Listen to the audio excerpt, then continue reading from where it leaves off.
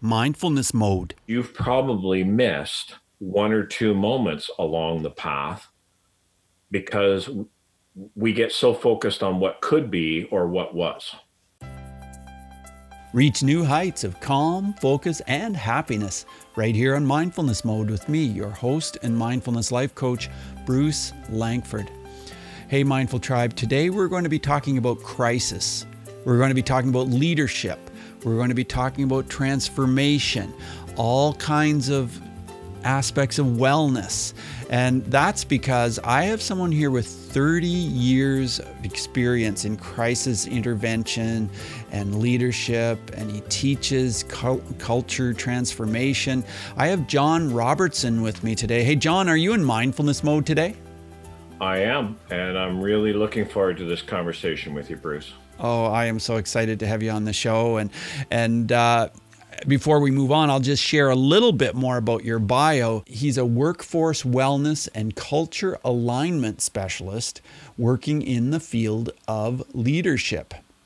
And he provides guidance to develop a values-anchored framework based on trust and mindful-centered communication. So, John, we'll talk about a lot of details about your expertise, but what does mindfulness mean to you? Well, I think it's, for me, well, let me peel it away.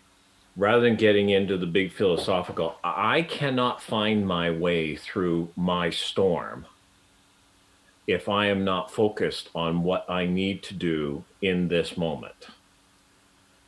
And so what is mindfulness? It is that, whether you call it innate, instinct, intuition, training, mentor, that allows me to stay focused in the moment so that I don't either react or, well, all the other things that normal humans do. Yes. Well, when you say you work in values anchored work, let's talk about the values that are important to you when you teach this. First of all, there's two pieces. One is it's not destination to me that matters. It's direction. Because so many times we want to get to that place when, Bruce, I can guarantee you, if you've taken a trip or whatever holiday with your family, the story isn't about where you went and the destination. The story is about getting there and what you did while you were there. And so values anchored is, okay, what are those things in our lives that we're going to pivot around? Hence an anchor. The other visual, but I didn't know how to word it that way, was tetherball. What are those things that we want to pivot around, swing around, so that we're not way off course? Well, I didn't ask you this really yet, but what does mindfulness mean to you? You already kind of told us a little bit about what it means to you, but answer that question for us. What does mindfulness mean to me? It means that I am able to find my way to be in the moment, to determine or to be reminded of what matters to me, so that when I'm dealing with opposition or uncertainty or vagueness, I don't know if that's a word, but we're living in an incredible time right now of all these storms that are going on, uncertainty to name some. Well, I can't be healthy. I can't make my best decisions. I can't make values-based decisions, values anchored, anything, if I'm not mindful of, okay, how do I be centered? What am I in control of? What are the things I need to do for my well-being? So you've worked a lot in crisis intervention. Can you tell us specifically what that work was like and some of the experiences that you've had? First of all, the one thing that I think we do so much harm is people think the event is the crisis. The event is never the real crisis, never.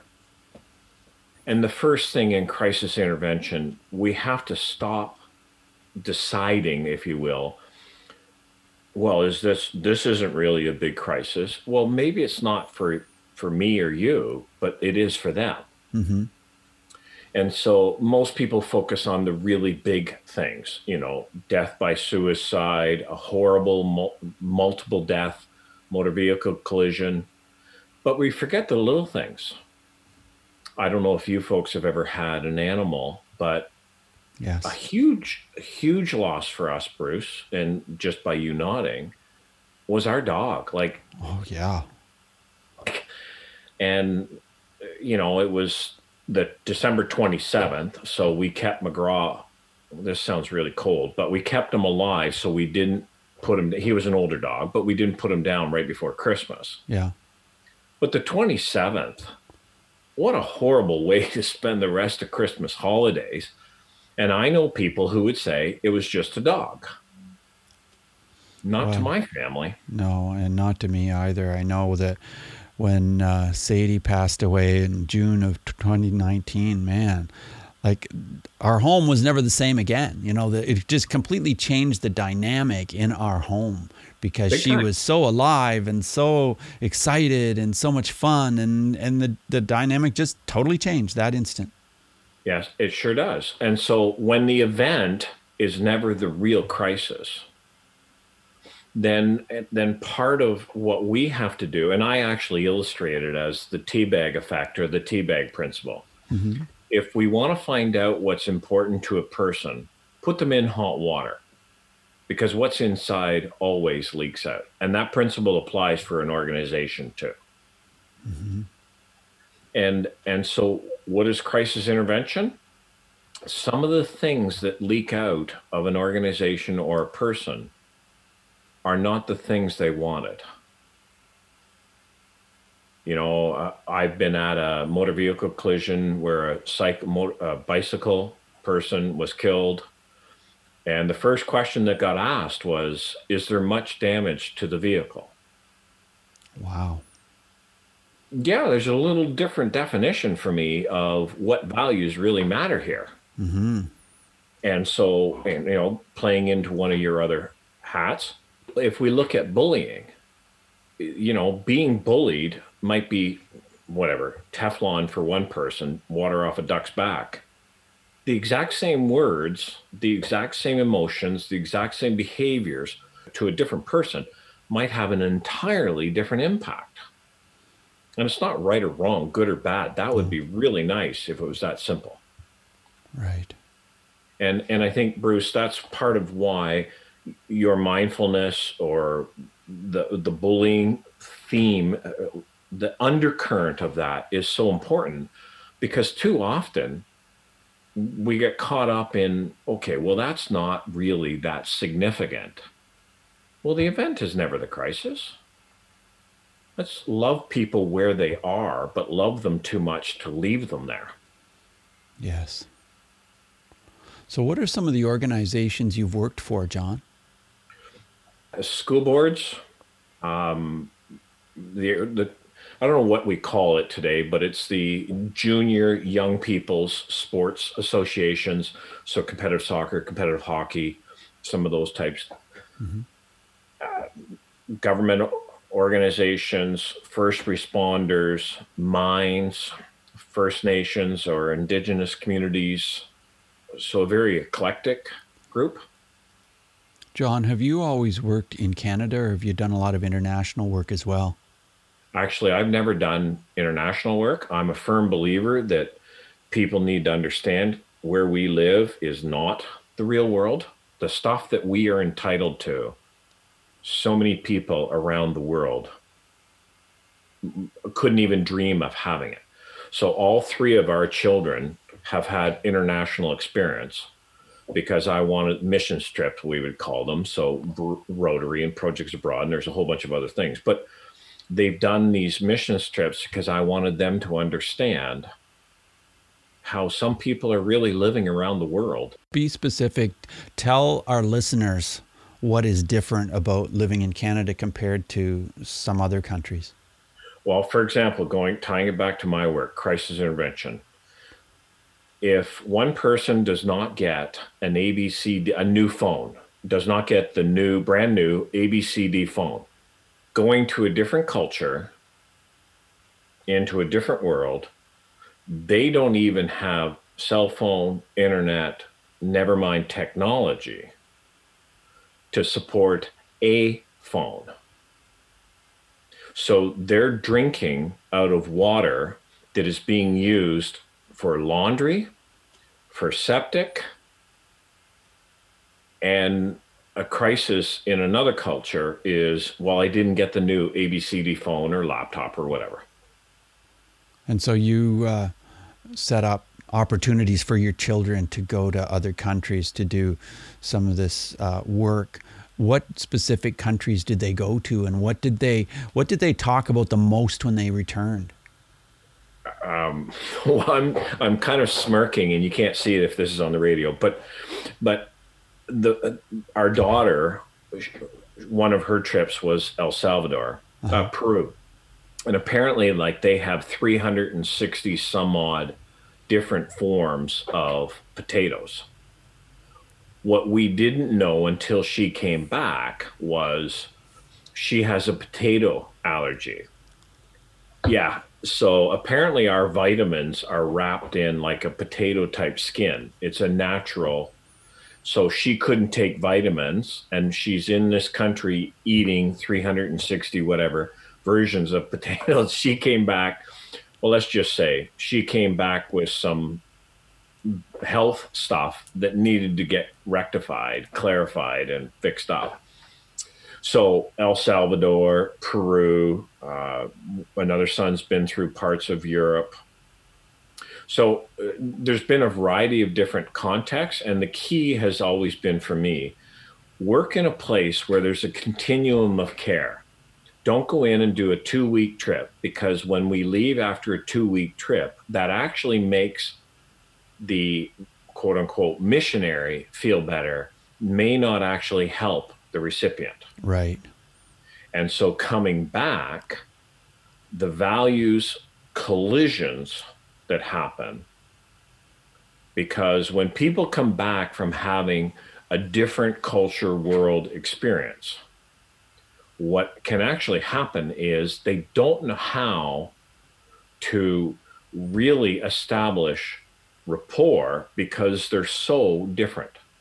Let me take this out of this international and let me put it into our personal family. I have a niece right now who's been battling terminal cancer for ballpark 12, 14 years. And so you take a person there's a big children's hospital in Toronto who has been doing Toronto Sick Kids runs, radiation, chemo, experimental, all the other things that a child cancer terminal to fight for her life. Does gene type or nail polish color really matter? And so here she is dealing with, back to your theme, but here she is with that sentiment, and it may not be overt bullying, but we would call it peer pressure. Adults don't like to say they deal with peer pressure, but what they have is keeping up with the Jones. But what's keeping up with the Jones is peer pressure, is a form of bullying. And for my niece, gene type, nail polish, some of those things that people get all, what is the old expression? Knickers in the knot about. Yeah. Just really don't matter. We're also dealing with not nearly as severe, but on the other side of that continuum, our son has been in New Zealand at Teachers College through this pandemic so far. Yes. The Prime Minister, I can never remember her name, but the Prime Minister has provided incredible leadership to New Zealand. So they don't have any coronavirus. They don't have any COVID-19 to speak of.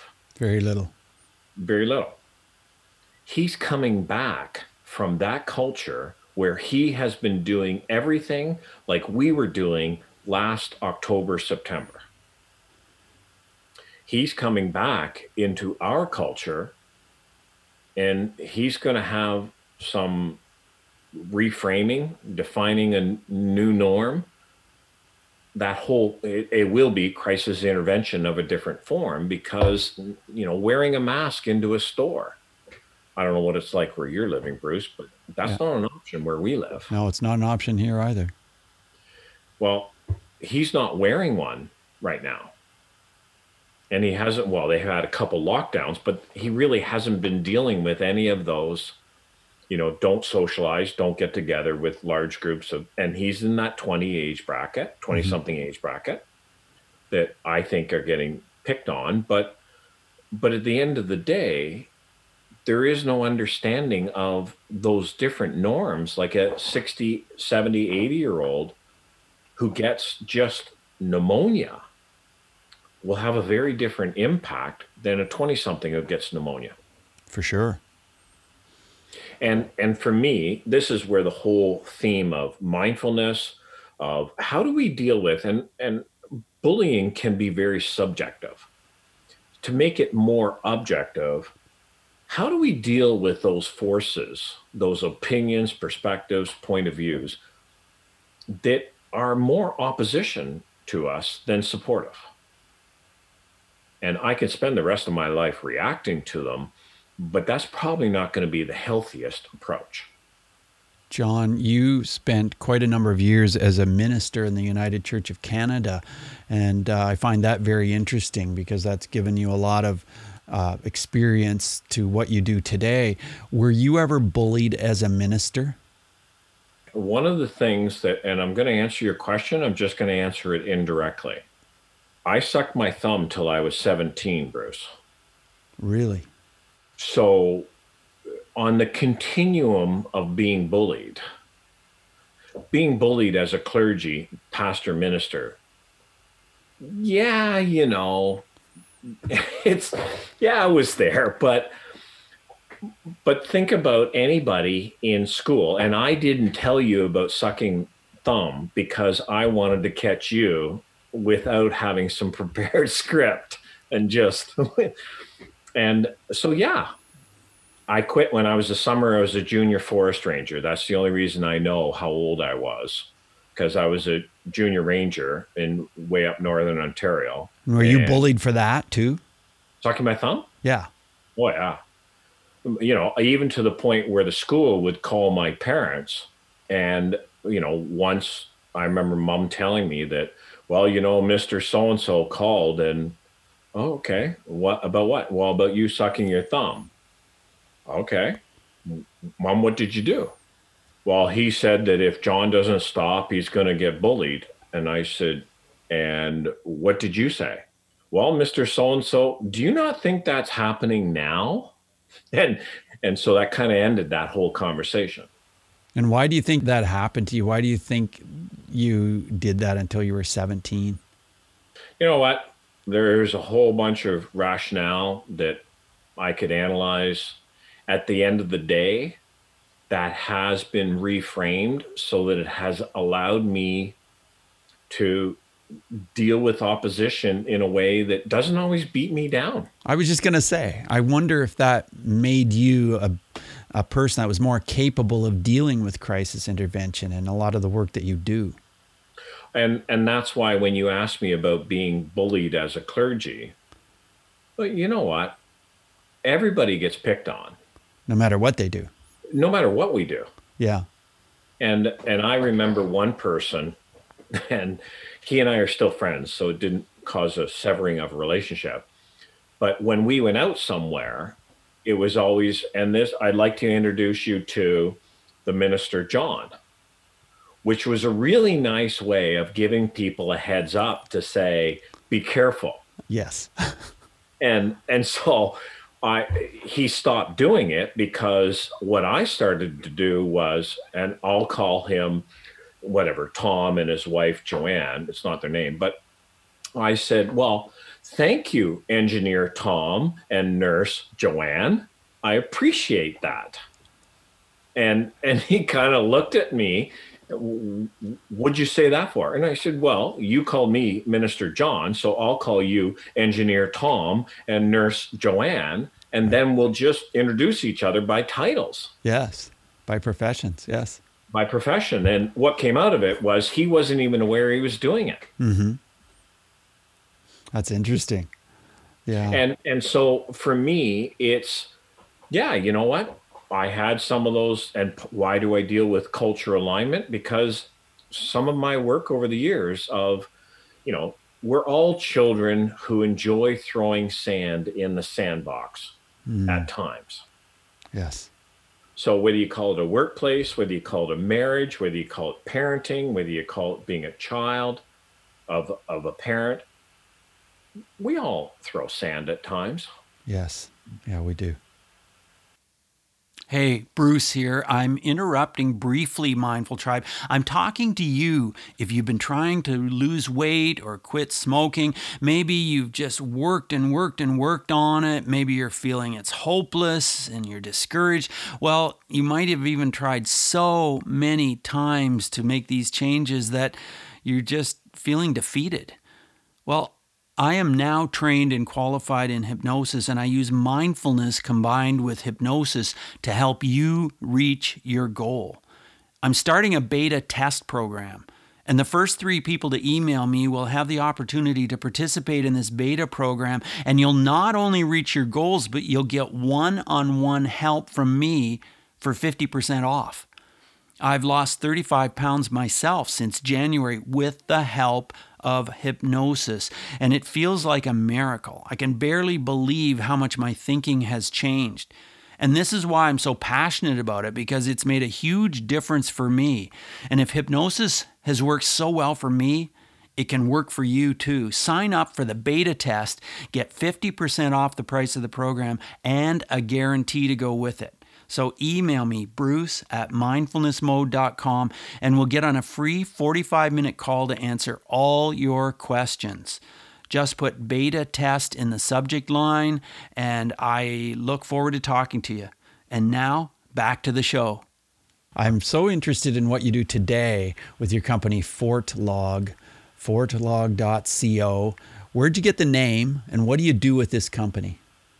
So, 2 things. It is .co on purpose. Yes. Because co is a colleague, a collaborator, a coach. Co is somebody with, partnering. And I've chosen that domain on purpose. So FortLog Fort is a safe place in the frontier. We have to have a sense of where we want to go. And a log is a journal to help others sail seas, because there's no point going there alone. So how long have you had the company, and what do you do within this company? So what, I can't remember the business term, but it's the one before incorporated. So sole proprietor or something. Mm-hmm. So about 1999, say 2000, it was sole proprietor business. And then in 2011, FortLog became incorporated. So when we first started as sole proprietor, I was ministering in a church, pastoring in a church. And at that time, there was some big things happening. And one of them was downsizing in the technology sector. And so there was huge layoffs happening. And there was a company in Ottawa area that was, there was actually 3 big tech companies. And there was a woman, I did a funeral. I emceed a funeral. It wasn't my funeral, but I emceed. Yeah, I'm still here. But I led a funeral, and this woman came up to me afterwards, and she said, "You're very, very good." And it was a significant traumatic funeral. Like, it wasn't a member of our parish or any church or any of that stuff. And she said, "You're very good at helping people deal with this stuff. You should be talking with some of the people I work with." And I said, "Okay, what do you do? Like, who are you?" And turned out she was an HR director at one of these big high-tech companies. And what had been happening was, and think about the repercussions when you tie it back to mindfulness and just dealing with such a huge wallop. People who were earning really good money in the technology sector. However, the values were, we give our life and our soul we're not working 8-hour, 10-hour days. They were working 14, 16, they were working incredibly long hours. And then these high-tech companies say, listen, we've got good news and bad news. We're going to give you some severance, but you're now unemployed. So take somebody who has invested their heart, mind, and soul in their work, and all of a sudden just kind of flicked off, in some ways, like a piece of lint. And they've lost their identity. They've lost their way. And I heard from numerous people, they sold their souls and got rid of their passion as well. And they did not even know what they were passionate about anymore. John, there will be thousands of people listening to this episode. Who's the one person that would be the best person to be your new client? Somebody, actually, I'm going to tie it right back to the definition of crisis, because that for me is my best client. If we spelled crisis properly, it is spelled with a K. Krisis. It's Latin. I'm not a linguistic person, but I believe it's Latin. And it is, a crisis is something that you and I already know, Bruce. It's unexpected, unprepared for. It can impact goals. But it's the fourth quality of the KRIS. It is when the old can no longer be maintained and something new must be done. Who is my ideal client? If a person is tired of Groundhog Day or whack-a-mole or running a hamster wheel, and they want to move into what I call a refinable new norm, something that is gaining focus as they move towards it, individual, leader, or organizationally. Let me in your boat. Your boat might have leaks in it. That's fine. Let's paddle. I will never be one of those people on shore shouting to a drowning person, swim harder. Like, that's not helpful. No. And I mean, you know, like, Bruce, let me put this back into your context. And I'm speaking now as a layperson. I do not have your education experience background. But if I want people to stop bullying me, and I want to have more peace or joy or contentment or serenity, or pick any number of those qualities, but I don't want to do the work of mindfulness. I don't want to learn any of those principles and practice them. I want everything else to be different. What would you say to me for something like that? How would you address that for me? Well, I would say you just really need to be a great listener and dig in and help that person to move forward based on where they are hoping to go.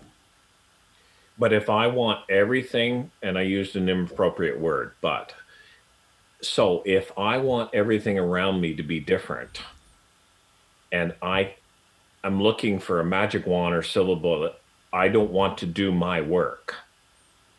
Is there a lot that you can fix? Well, it's all about mindset. And that's my client. And that's part of why I've enjoyed the conversations that you and I have had, because it does come back to mindset. Yeah. You know, like, wouldn't it be nice if, and as I'm saying this, I'm realizing that's an outright lie, because I don't believe it would be nice if everything was smooth. Right. You know, and I don't know what your family trips have been like, but ours have been more like Griswolds. You know, but when people come back from our trips, my wife or friends or family, we have stories to tell years later. When I mean like, my wife and I finally got an opportunity to go to Jamaica, incredible opportunity. And my wife does not believe in breathing off of a tank while you're underwater. So that whole scuba thing was not going to happen for her. She's on shore, whatever, reading or whatever she was doing, and she hears the whistles out in the water. And whistles in the water means a diver is in crisis. Yeah. And she's hearing all these whistles and thinking, oh, somebody's having a problem. Wait, John's out there. Yes. And so the dive master, long story short, the dive boat got towed in while we were on a different boat, but he's throwing all the scuba gear up on shore, and he didn't say a word to any of the people who were on shore waiting for their spouse or partner or family member to come back. So my wife had me pictured dead, buried body. How's she going to get me back to Canada? And so needless to say, when I did arrive on shore, we had a little bit of crisis intervention just to settle the adrenaline down, because that was not a great communication model. But what do we talk about years later? Do you remember that dive trip that you took? You just about killed me with that. Yeah, that really would impact you. Holy crow. John, on a different subject altogether, I want to ask you, you had your first grandchild back in December of last year. What has having a grandchild taught you about mindfulness and taught you about crisis and helping others? For me, it's kind of the amalgamation of, there are so many things right now that we could be worried about. If my wife works in a school office, I'm going into stores, or we go into stores. You picture all the things that I could be worried about versus how do I visit and enjoy the moment in a safe way with our granddaughter? Or how does my wife, Grandma, enjoy that precious moment? Because I can get all caught up in the stress or angst of all the things that could happen and miss what is happening. And so for me, I teach a lot of this through what is called the Serenity Prayer. And Reinhold Niebuhr was the author, but most people know it as the AA, Alcoholics Anonymous prayer. Change what I can, accept what I can't, the wisdom to know the difference.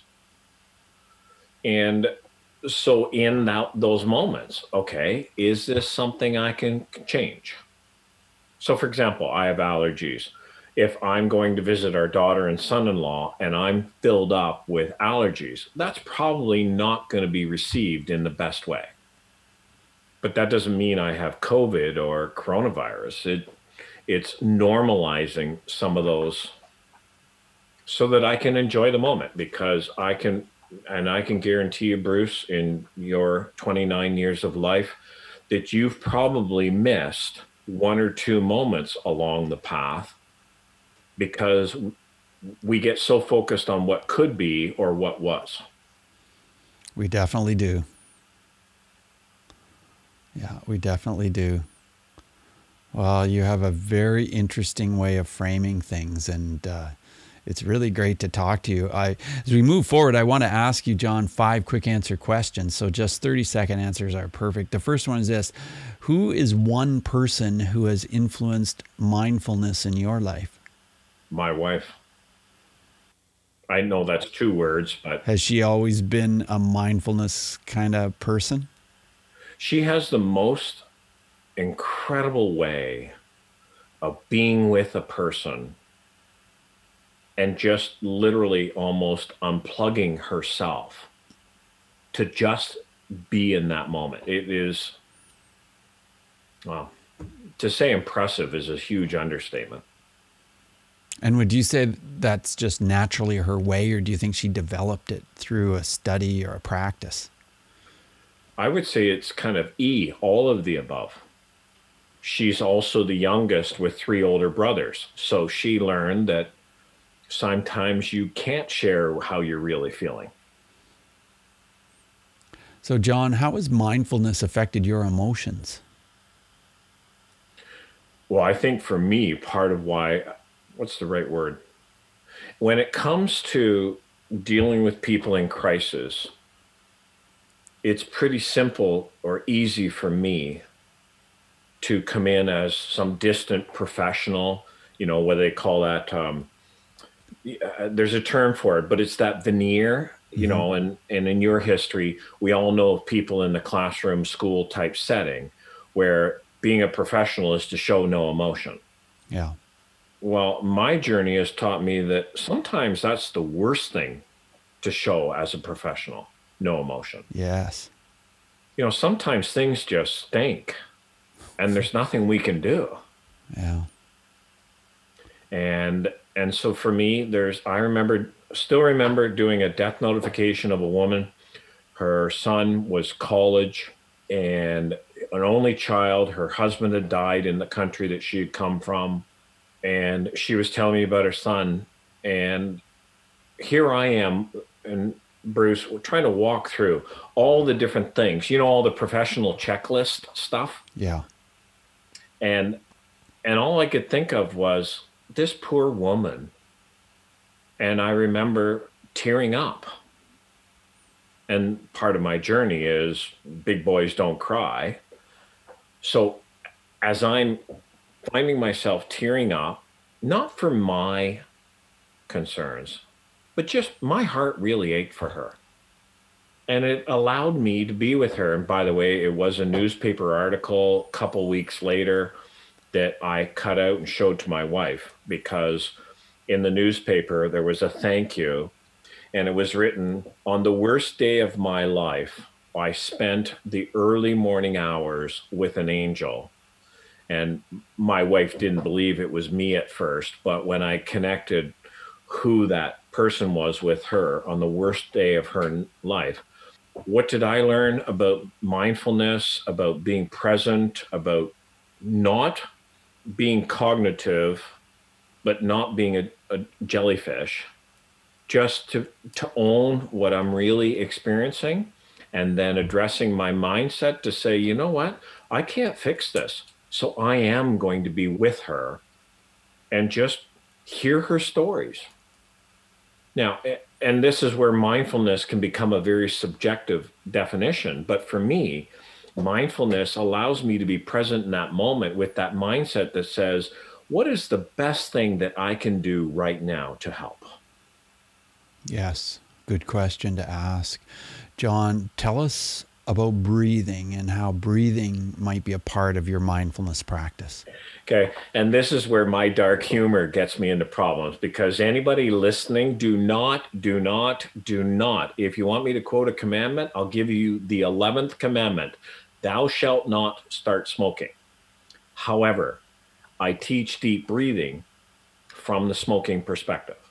Okay. Because what smokers do is they do three things that we have to learn. Number one, they take a break. Number two, they are outside with social support. And number three, they're doing deep breathing exercises. And a smoker who might be really stressed, as they are exhaling, will blow rings. So that even slows the exhale down more. So how does deep breathing fit? It's a smoke break principle. It's okay. And, some people use the triangle, some people use the square, the triangle being inhale for 5, hold for 5, exhale for 5. Yes.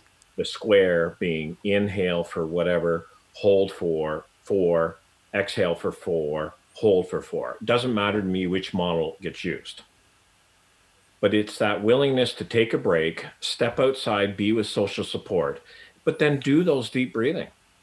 Inhale, hold, exhale, hold.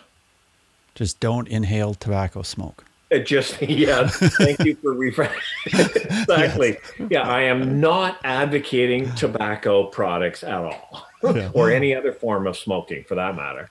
Well, thanks for sharing that, John. If you could recommend an app, are there any apps that you're aware of that can help in some way with mindfulness? No, there's not, but I did see a couple things through your website that I would point people back to. Mm-hmm.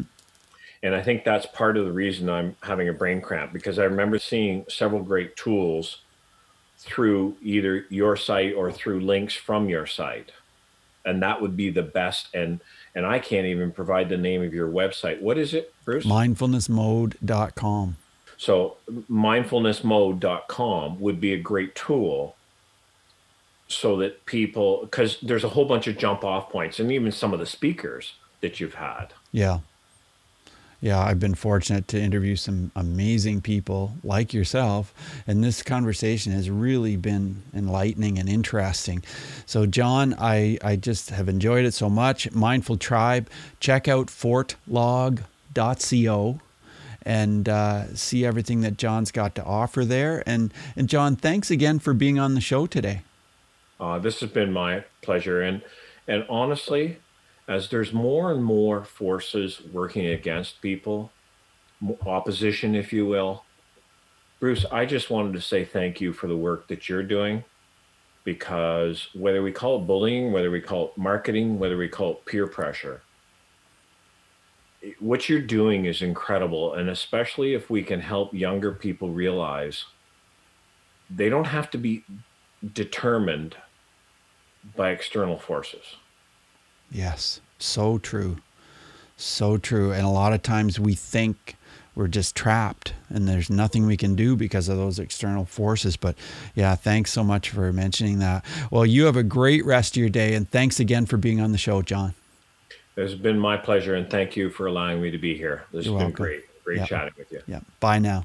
Bye for now. Mindful Tribe, thanks for listening, for subscribing, and for reviewing the show, and for telling your friends about Mindfulness Mode. Thanks also to Erica Flint's Cascade Hypnosis Center for being our valued sponsor. Erica is a terrific teacher of hypnosis, and I know that because I am a graduate of her program. Now, if you're a healer, a coach, a therapist, a counselor, or just someone who loves helping people, you might want to consider the powerful results that can be achieved with hypnosis. You can learn how to do it. Contact the team over at CascadeHypnosisCenter.com and take what we've learned today to reach new heights of calm, focus, and happiness. Stay in the mode.